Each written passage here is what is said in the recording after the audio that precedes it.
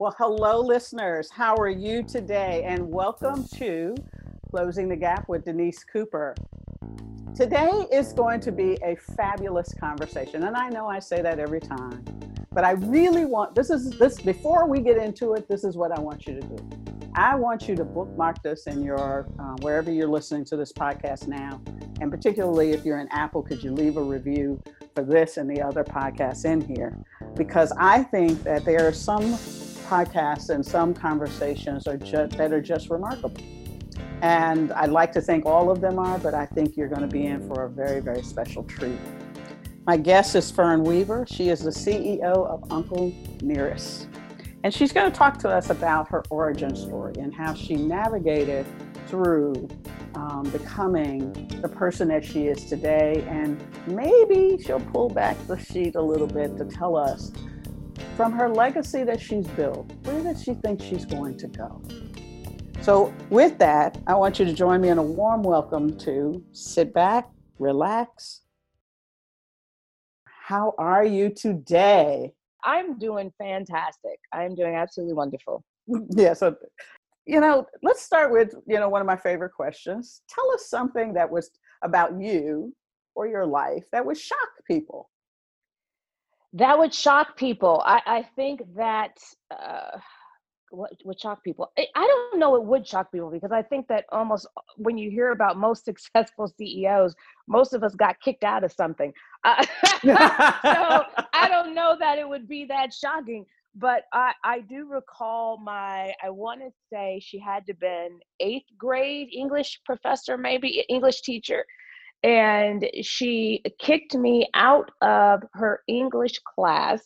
And she had my parents come down to explain why. I wasn't a troublemaker or anything like that, so it didn't really make sense. And but she had my parents come down and had me sit in, and I will never forget it. She sat behind her desk and she told my parents, I never know what kind of day my class is going to have until your daughter walks through the door. And there is only one teacher in this classroom. She sits behind this desk, and for that reason, I am kicking your daughter out. And the irony of that particular situation, I think the reason why it's memorable, besides the fact that my mother loves to tell the story, the other reason I think it's so memorable is I was not a troublemaker, Mm-hmm. but I would ask questions. Mm-hmm. And I would not take this whole authoritative type of discipline of you believe it because I said it. I never did that. Mm-hmm. When I see everything that's going on in the news, I don't fall for the headlines. Mm-hmm. I not only dive into what I'm seeing, but then I look for the articles that nobody is sharing. Right. I was that way when I was very young. Mm-hmm. And that when you come up against authority when you are still young and you don't look at someone's age as being an advantage over you, that can be a challenge for a lot of people. So I guess that would be one. The other thing is now that I understand better who I am and how I was built, my particular personality test, I love Myers-Briggs and Keirsey and those guys, and those, I think they've done the best in honing personality tests. And from very early on until now, I am what they call INTJ. It's for some Myers-Briggs, Keirsey, they call it the mastermind. Others call it the architect, whatever you want to call it. When it comes to female, we represent less than 0.08 of the population. And so it's very, very rare for people to ever come in contact with a woman that's like me. So I am a bit of an enigma to most, but to me, I'm completely normal. My decision-making process makes complete sense to me, but not necessarily to other people. Interesting. That's fascinating. So you've been on this journey of understanding your presence and leadership for a while. My mother says it started at birth of me rejecting what people would say. And she says it because apparently whatever my due date was, it's sometime at the beginning of August, I decided to wait almost a full month to arrive. And she said, the only thing I remember about your arrival, and I said, Mom, is it possible that they got the dates off? And she said, no, we knew exactly when you were conceived. The issue wasn't the conception date. The issue was when you decided you were ready. And for, there's all these books that talk about the fourth trimester, right? And the fact that we as humans started coming out earlier and earlier, and we come out like, a full trimester ahead of when we're supposed to, which is why babies do all the crying and they like the swaddling and yada, yada, yada, because it's their fourth trimester. And so my mother said, yeah, you realized that early on and just decided you were going to stay until you were ready. Until you were ready to do it. Yeah. And she says, and you came out, and I remember you were really hungry. You were big. I was 9 pounds, 7 ounces, because I stayed in there a minute. And she said, you came out, you were so hungry, and you were like this little chunk. And then you decided that you didn't want my breast milk and just wanted to self-suffice. And so you just sucked on your thumb and kept your same body weight for like 3 months. And I said, if there was any description to describe who I am, that would be it. I looked up and said, I'm going to need you if I'm going to drink that milk. So let me figure out how I do this on my own. Yes. So I'm not looking outside. Very early on. Exactly. So she knew very early on that she had a handful with me. And I lived up to that. I will say that. I lived up to it. That's so funny, because I can remember being tossed out of church as well as being tossed out of. Oh, let's not talk about getting church. Getting an F in school, because for me, I think it was 10th grade or 11th grade, and I wrote a paper on Hitler and the rise of Hitler. Oh my! Because the assignment is what is leadership, and I was. Ooh. Oh yeah, I remember. Ooh. I was absolutely fascinated with how one person could rise and get an entire nation to do the things that were reported. I just couldn't understand that. And to me, now I say leadership is absence of values. Leadership is really about inspiring people to a common goal, to achieve a common goal. Well, absolutely.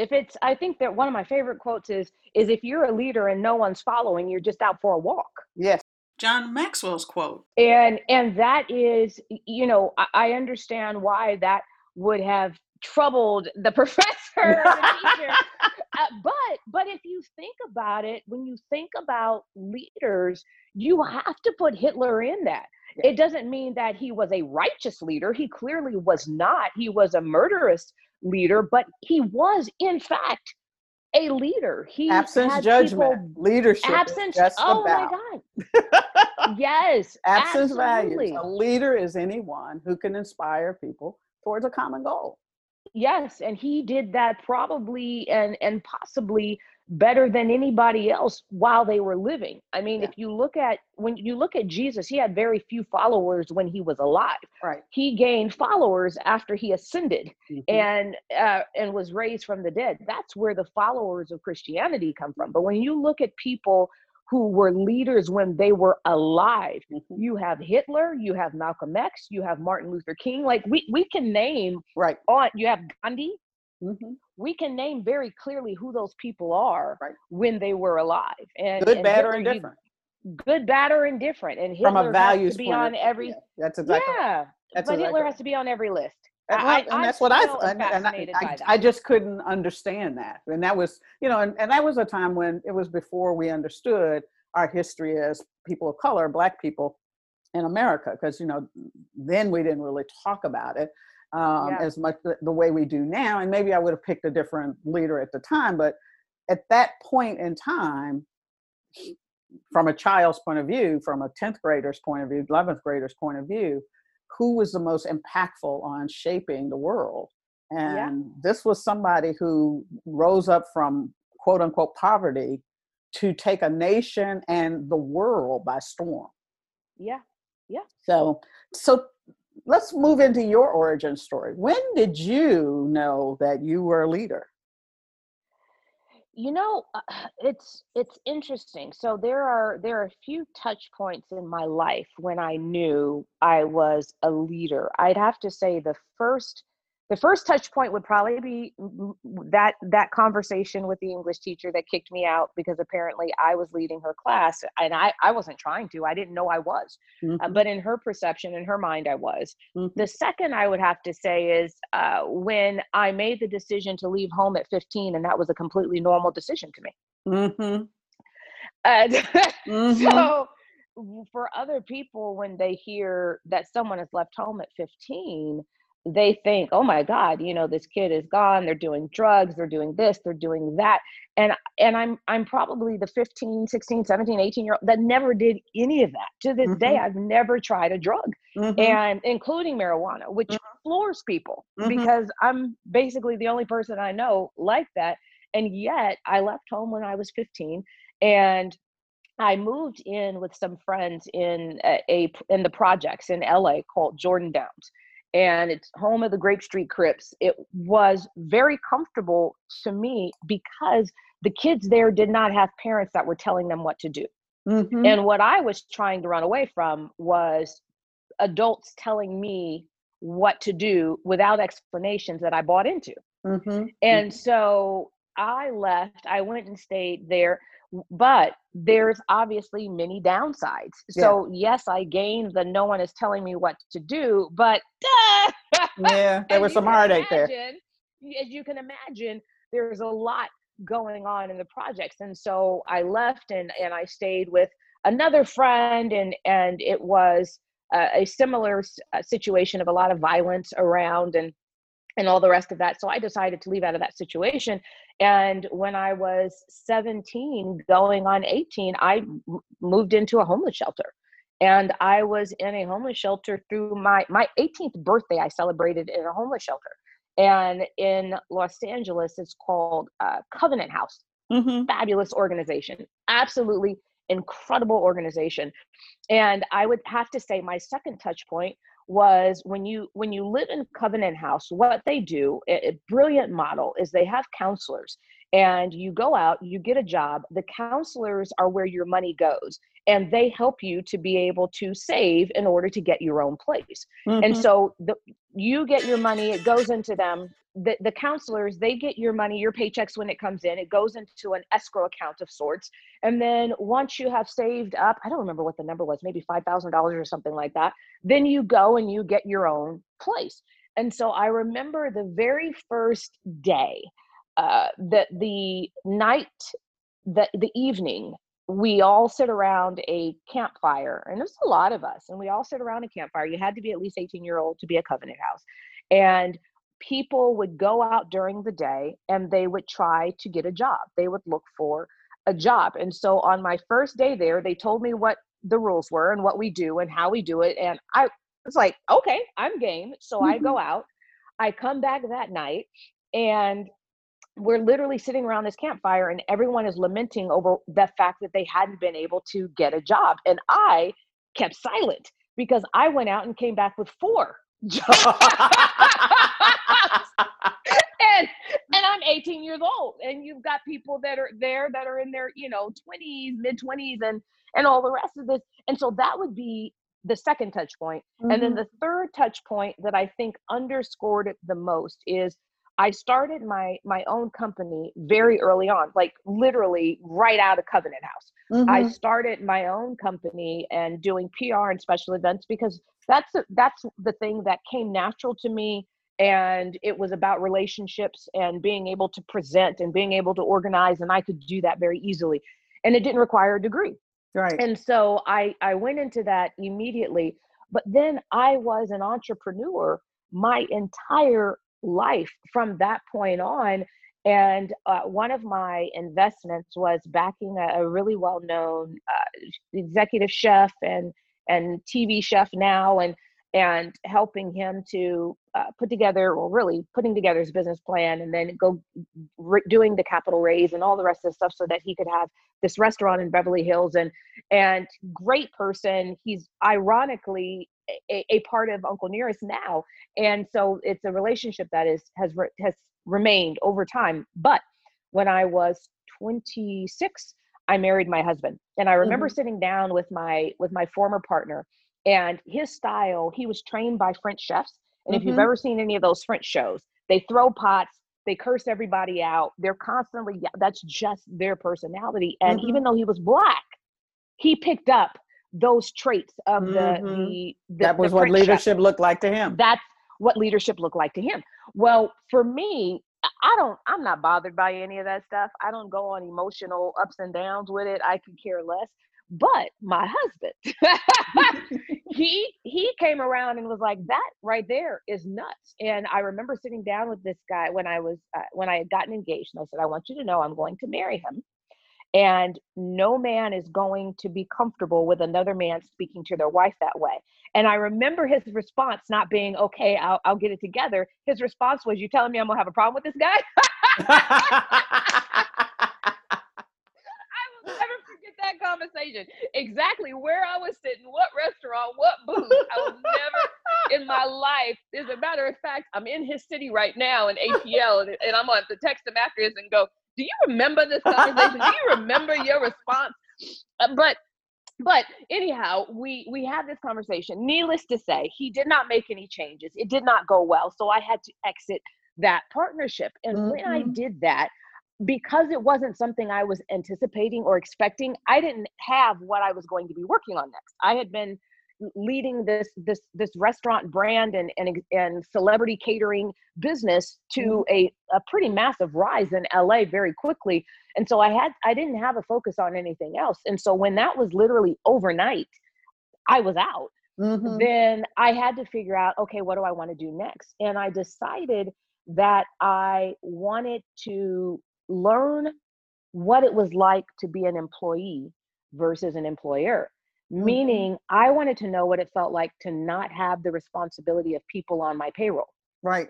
And in my mind, employees, they got to go to bed at night and go to sleep and not have to be worried or concerned about anything. And I wanted to know what that felt like. Unfortunately, the industry that appealed to me for whatever reason, hotels, hospitality. Nobody sleeps in hospitality.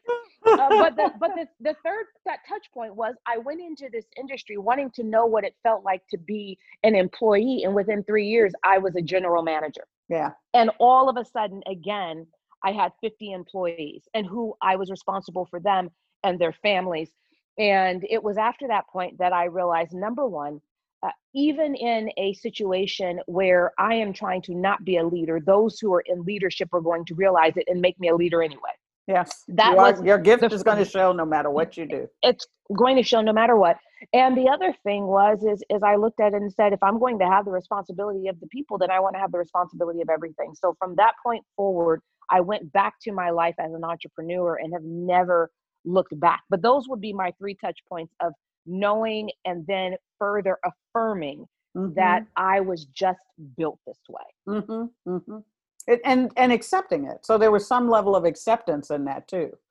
Because by the time you got to the third one, after the third touch point, it was kind of like, okay, this is the clay that I'm working with. Yes, this is one of those, those shows where it goes, this is your Fawn Weaver, this is your life. That third touch point was this is your life, and just accept for the rest of your life, you are going to be a leader, and that is what it is, and there is no running or escaping it. You are going to have the responsibility of being a leader. And people who are not wired this way don't necessarily understand the responsibility and the burden that comes with being wired this way. And so just accepting the fact that I was never going to have the opportunity, if you will, of not having to be concerned about other people's well-beings. That was just not going to be my life. Right.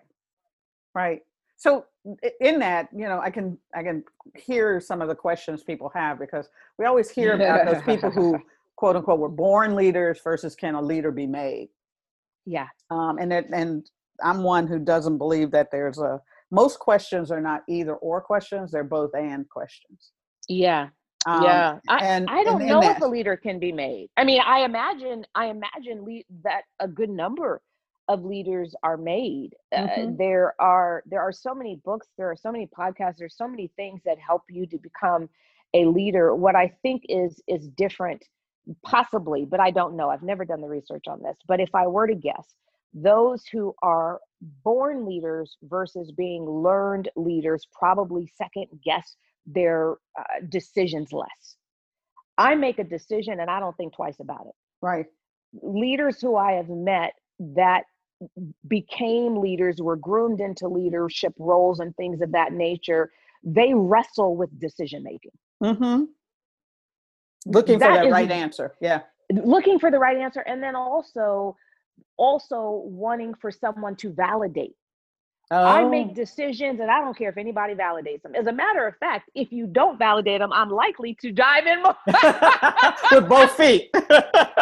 With both feet. Both feet. The decisions I make that nobody agrees with are the ones that I go in. Mm-hmm. And so, but that I think is a wiring. I don't think that comes natural to people who are groomed or learn to be leaders, but I could be wrong. Somebody else would have to do that research. There's a body of research by Hartman that, of course, there's an assessment on it that talks about inner-directed people versus outer-directed people. And I think, to me, when I look back on the research and when I think about it, it's one of the assessments I actually use because it helps me understand where you're at. And his work was in the 60s or thereabout. But he said at that time, about 10%, 10 to 12% of the population is actually inner-directed. And what that means is it's just what you're talking about. That inner-directed people define the problem, go after the problem, and don't listen to other people. And in fact, when other people say it can't be done, what they hear is, you just haven't figured it out. Exactly. It's precisely what I hear is if someone says it can't be done, what I hear is, oh, that must mean that I'm the one to do it. Yes. Yeah. You just haven't figured it out, but that doesn't apply to me. Exactly. And they go forth and they find solutions that other people scratch their head at. Yeah. They also tend to be people who are relatively difficult to be around because everyone else is looking to other people to make the decisions. I call it the rumination over decisions. Is it the right one? Wringing their hands. Oh, there's so many options. Do we go left? Do we go right? Do they da da da da? But people who are inner-directed are very good at living in the world of both and. Absolutely. And I will say this was the greatest gift of being an employee. I would not change it. That 6 years in the hospitality industry, I would not change for anything in the world, because what I learned in being an employee is how I wanted to be treated as an employee. There you go. So what I then took with me was how I wanted to be treated by my employer as an employee. That was the employer I was going to be. So I will say that even though leadership was not learned for me, being a team player most certainly was. Yeah. And learning how to truly lead a team in which the entire team has not only input, but you are willing to allow someone who may not have as much experience or may not be a leader or whatever you want to call it. If they have the better idea, you go with the better idea. So in my company, I have what is essentially started with the San Antonio Spurs, but then Golden State Warriors picked it up and some others have now started doing it. And it was a good, better, best ball. And that just meant if you look at San Antonio Spurs, the last championship that they won, if you go back and you look at their playoffs, what was so fascinating about those playoffs, and I remember just having so much fun watching it because Popovich, the coach, Pop did not let any of this good, better, best be shown during the regular season. And so people weren't taking the Spurs seriously on that last championship. They absolutely didn't think they could do it. All the pundits said they were going to get knocked out quickly and yada, yada, yada. Then here comes the playoffs, and none of the teams were ready for them to keep passing the ball. until it hit the person with the best shot. It didn't matter if it was the star player, it didn't matter if it was Duncan, it didn't matter if it was Ginobili or any of those guys. They just kept passing the ball in such rapid succession that the other teams were so tired that they weren't able to defend. And that's how I lead, is good, better, best. If I am not the best shot, I am not the one who makes it. Someone else on my team does. And I don't care what their position is. And so, but that's something I learned by being an employee. I don't know that I would have ever learned that if I had been an employer my whole life.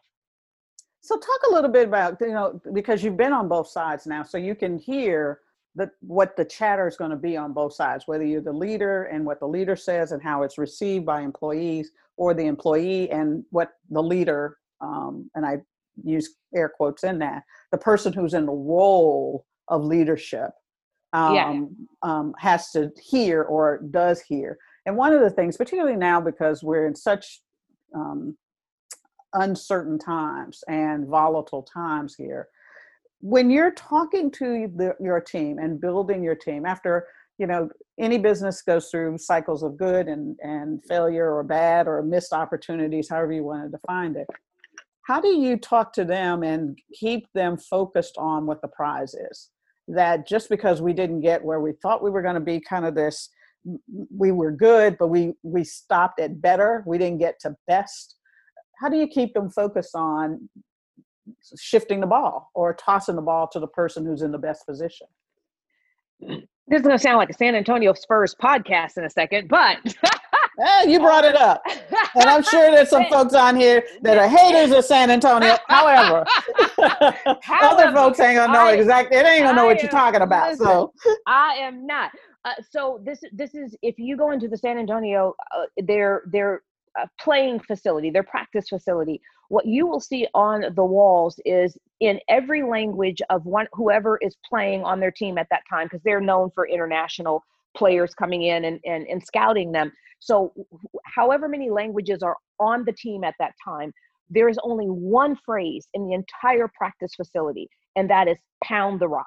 And it's in every language of the players. Well, our number one thing that we say in our company, and it's a part of our guiding principles. We have 10 guiding principles that truly do guide our business. And one of those is every day we pound the rock. And the idea behind that is it's a analogy, a metaphor, whatever you want to call it, but it is the story of a man that would just pound on the rock with the chisel every single day, and just keep blowing at it and blowing at it. And the idea is, it is not the 101st blow that actually splits the rock. It really is the 100 blows that came before the 101st. So we celebrate the 101st usually. Well, in my company, we celebrate all 100. Yeah. So even if we don't achieve, if we don't get where we wanted to go, and I can tell you, that's not often because I've also surrounded myself with entrepreneurs that are so competitive that not hitting their goals, not achieving what we set out to do is so rare in my company. But we also recognize that every day we pound the rock, and that 101st blow will finally open up the rock. But for right now, we're just focused on the cracks. We're hitting cracks, and we celebrate the cracks, not just the big blow. And so what's an example of celebrating the crack? Well, it just depends. So for our team, it is, we do a lot of heaping praise and bonuses and things of that nature. And so they're usually partly monetary, but partly just celebratory and celebrating one another. Our team is really, really great at celebrating each other. No jealousy in there. It's really, if someone else outperforms we're all really giving that team our love, support, round of applause, all the rest of that stuff. And that competitive nature in our company, we use it to really fuel people, but we don't allow it to ever be jealousy, ever. And so we celebrate each person who hits their goal, each person that succeeds. We genuinely celebrate those people. You know, something that people may or may not know about you is that at one time you were, and you were a counselor, as a therapist for Oh, relationships as well as. no, no, no, no, no, no, no. Don't put that title on me. There's Okay. plenty who tried to make me that Okay. and try to get me to give advice. And to this day, I really don't. So I have been happily married 17 years in a couple of months. And I love being married. And so through that process, I began sharing with people what I had learned from others who have been happily married 25 years or more. And I began gathering that information and sharing that information. But I decided very early on, I was not going to give my own personal advice in marriage until I had been happily married for at least a quarter of a century. I'm still 8 years off from that. So I'm Ah, not giving my own advice, but I well, do I hear what share you're saying. advice. Yeah, I'm hearing what you're saying, but, so let me make it an and statement.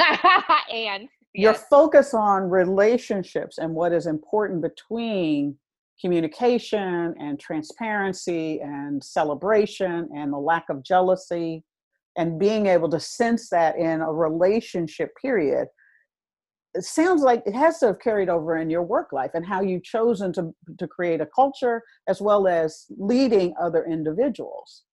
absolutely. Well, we have one of our guiding principles is radical transparency. Say it clearly. Uh, Speak up, speak out, speak with truth, and move on. And so you don't have, I think in a lot of corporations and a lot of businesses, you have people that backstab and talk about each other behind their back. Let me tell you what does not happen in my company. Mm-hmm. Because if someone has a problem or a challenge with someone else, they will speak it directly to that person and only bring in assistance if they need it. But Mm-hmm. I haven't come across a more than maybe one time that someone has, maybe twice, where someone has needed someone to step in and sort of help with that process. But that radical transparency essentially means that we don't sweep anything under the rug, but we speak with respect. Mm-hmm. And that comes from my marriage. Mm-hmm. We do not argue at all. And we Mm-hmm. haven't in 17 years, which is why I wrote Argument Free Marriage. But we're both very strong willed people. Mm-hmm. And we both have absolute opinions on how things should be done, how we would like to see things done.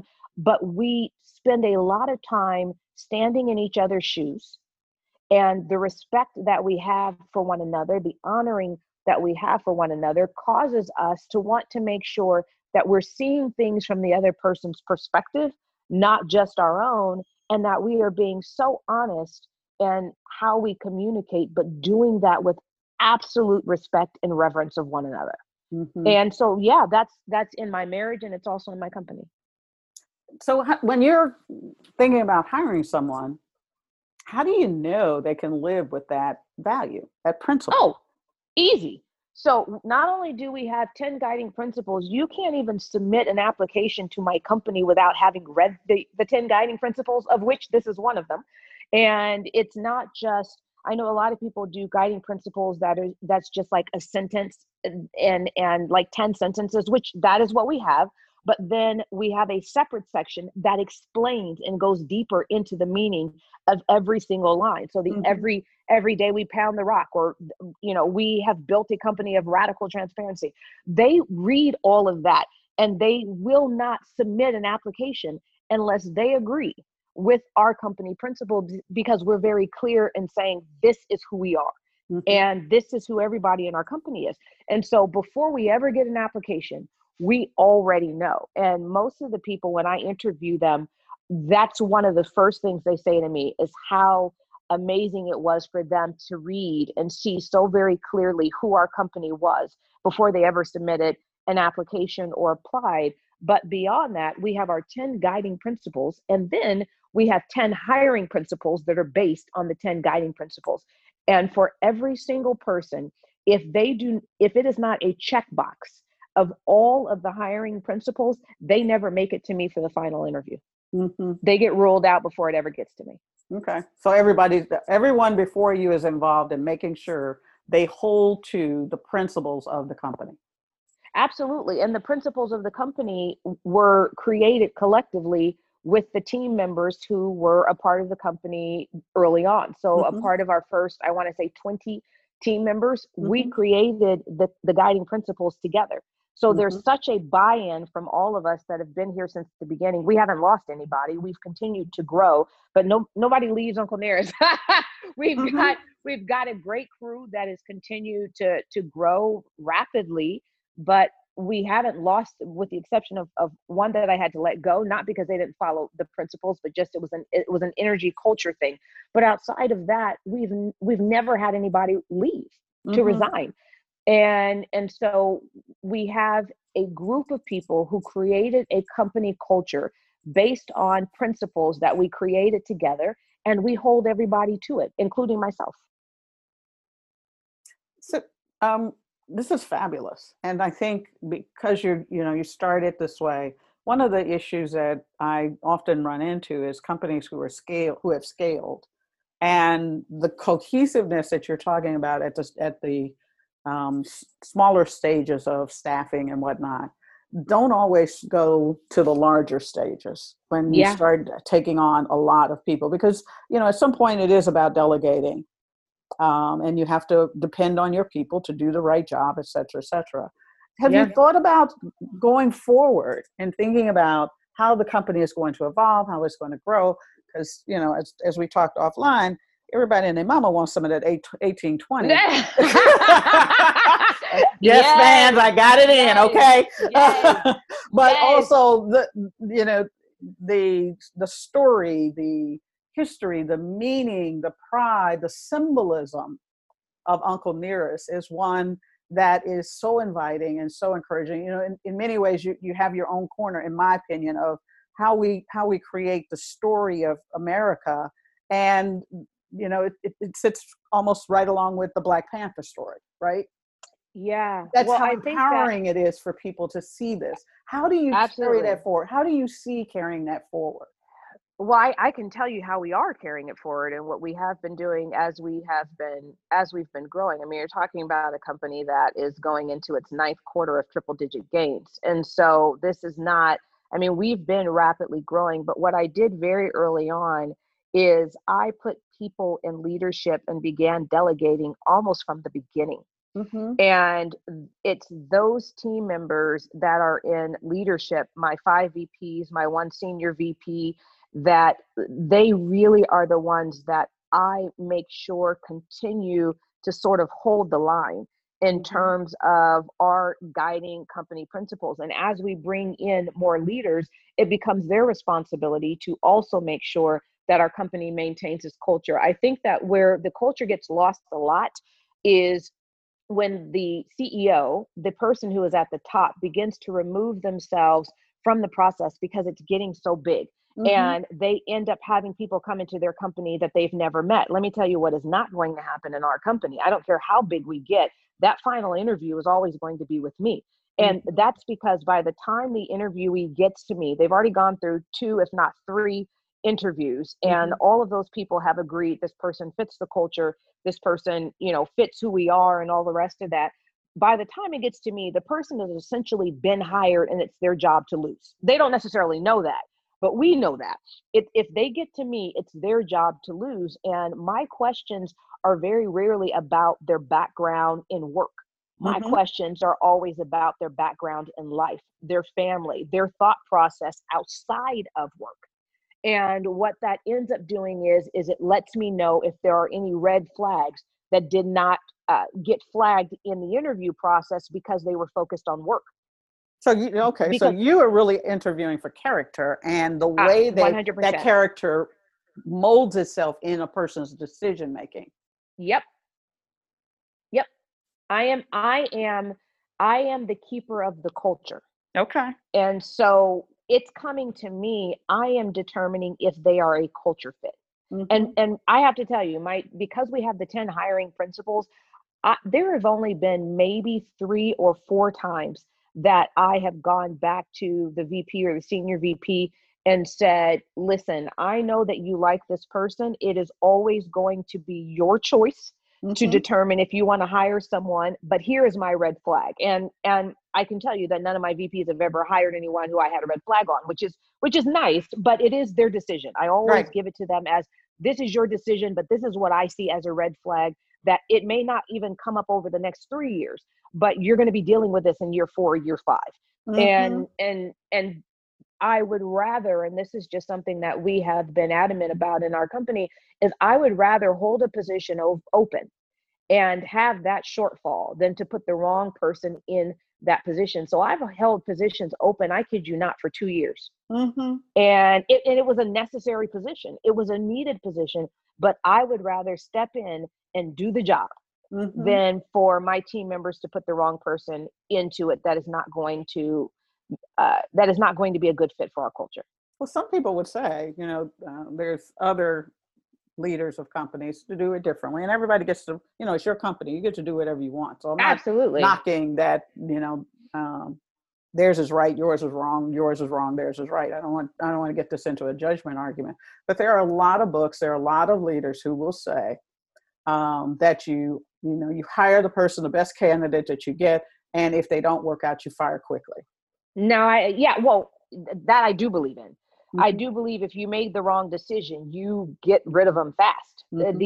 The only person who is not with our company, I got rid of quickly, because I had a I wouldn't call it a red flag. I had a yellow flag. Okay. In the interview process, and I shared the yellow flag, but it wasn't red for me. Mm-hmm. It really was a warning. It caused me pause, but it was one of those positions I had left open for so long Mm-hmm. that I thought, my God, we got to get somebody in it. And we did it. And I realized very quickly, wrong move, and they were gone. Mm-hmm. So I do believe if you put the wrong person in it, and this is, every company is different, Mm-hmm. but in my company, I do not want to see turnover.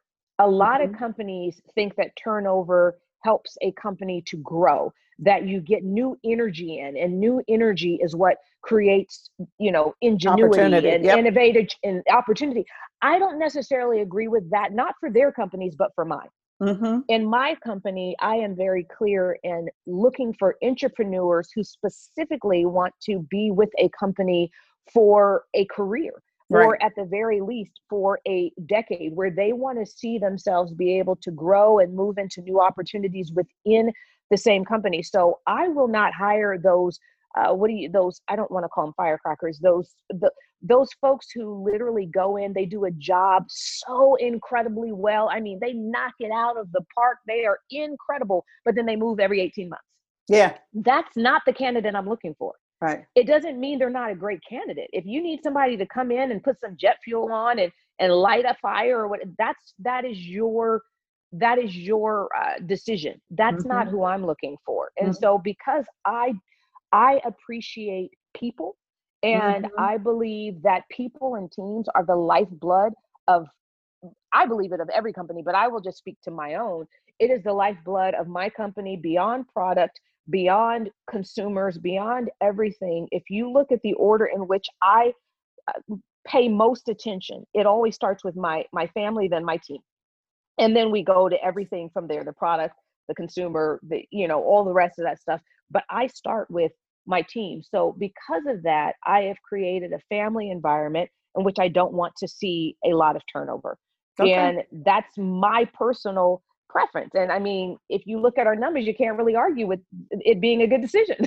Right. For my company. Oh, yeah. And that really is the measure of success. I often tell people, particularly HR people and executives like yourself, that performance is really what are the outcomes. And if you're not getting the outcomes that you think you should be getting, then there's something wrong with your pipeline. There's something wrong with the way you set it up. The process isn't working, and you have to be big enough. You have to be smart enough. You have to be humble enough.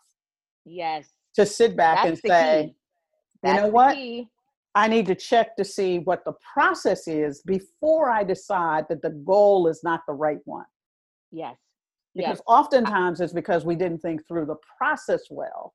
We wanted to shortcut it. Like you were saying, too many times we write values and principles, and we put nice slogans, and we have our marketing department, figure it out. And then the senior team has it, but they have difficulty to live it. Yeah. To live it every day, because as a leader, people might hear your words, but they really watch your feet. Right. Right. Are you talking about Yeah. people behind their backs? Or are you, Yep. when you say transparency, are you doing that? Are you, when there's a problem, are you willing to sit down and have a conversation with it? Do you say, I don't know, what do you think? Yeah. You know, those kinds of things. Yeah.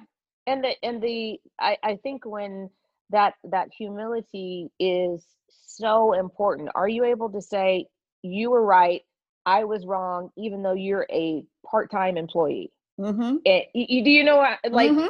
are you able to look at folks no matter where they are on the org chart? I actually don't have an org chart that goes top to bottom. So Mm-hmm. our org chart confuses people all day long because of the equality that we have in our company. But I can tell you that if I have literally been overruled by a part-time brand ambassador who had a better idea than I did. Mm-hmm. And I'm so okay with that because best idea wins. It doesn't matter who came up with it. What's best and what's feasible and how can we make it happen? So come with a good idea. Absolutely. Don't come with grenades. Yes, I was going to say yes. Don't come with grenades. You need to be able to talk through it enough that we all can see how it works. Okay.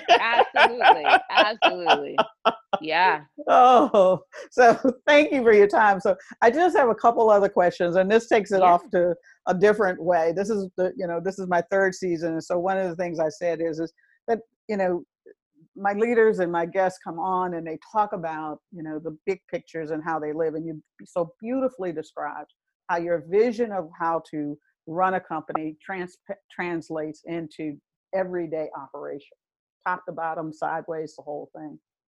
But if you had to say some things about how you think about other things. So here's the questions. Nothing is impossible, fill in the blank. Nothing is impossible if you're me. When I see that there is a problem, I naturally say, there is a problem. We need a solution. What is the solution? Everybody on board, help me come up with the solution. The one thing that burns me more than anything else is people who do not take responsibility. Those who lack accountability. I don't care if you make a mistake, but if you make the mistake, own the mistake on your own without me having to point it out to you and get it fixed. And if I had a magic wand and could tell someone who is hurting something that would help them, what would it be? You are loved, not because of what you have done, but because of who you are. And because of who you made you. And the one who made you is love, and you are loved. Thank you. Thank you. So people are going to want to know how they can learn more about you. What would you tell them? Yeah, you can find my company all throughout social media and online at Uncle Nearest. It's Nearest, and Uncle obviously spelled the traditional way. And for me personally, I'm on Instagram a lot. I'm not on Facebook as much. Instagram, it's easy to find me. I think I'm positive I'm the only Fawn Weaver with a blue check mark. So I'm easy. Well, thank you again for sharing your wisdom with the people who are on the call and listening to this particular podcast. Everyone, as you know, this is given by love, and the people who say yes to being on the podcast do this from a spirit of generosity and humility. Please show them a little love. Share this with your friends. If you liked it, do so. If you didn't like it, share it, because I guarantee it will start a conversation that will change the results that you have in front of you. With that, Fawn, thank you. Thank you. Thank you for having me, Denise. I appreciate it. All right, guys, this is another one, and it's a wrap. Talk to you soon. Bye. Wow, that was just incredible. I hope you enjoyed it as much as I did. You've been listening to Closing the Gap with Denise Cooper. Music was provided by Ivan G. Hall. Let me thank the C-Suite Radio Network for hosting me. And remember to subscribe on your favorite podcast provider. whether it's Apple, Google Play, or C-Suite Radio.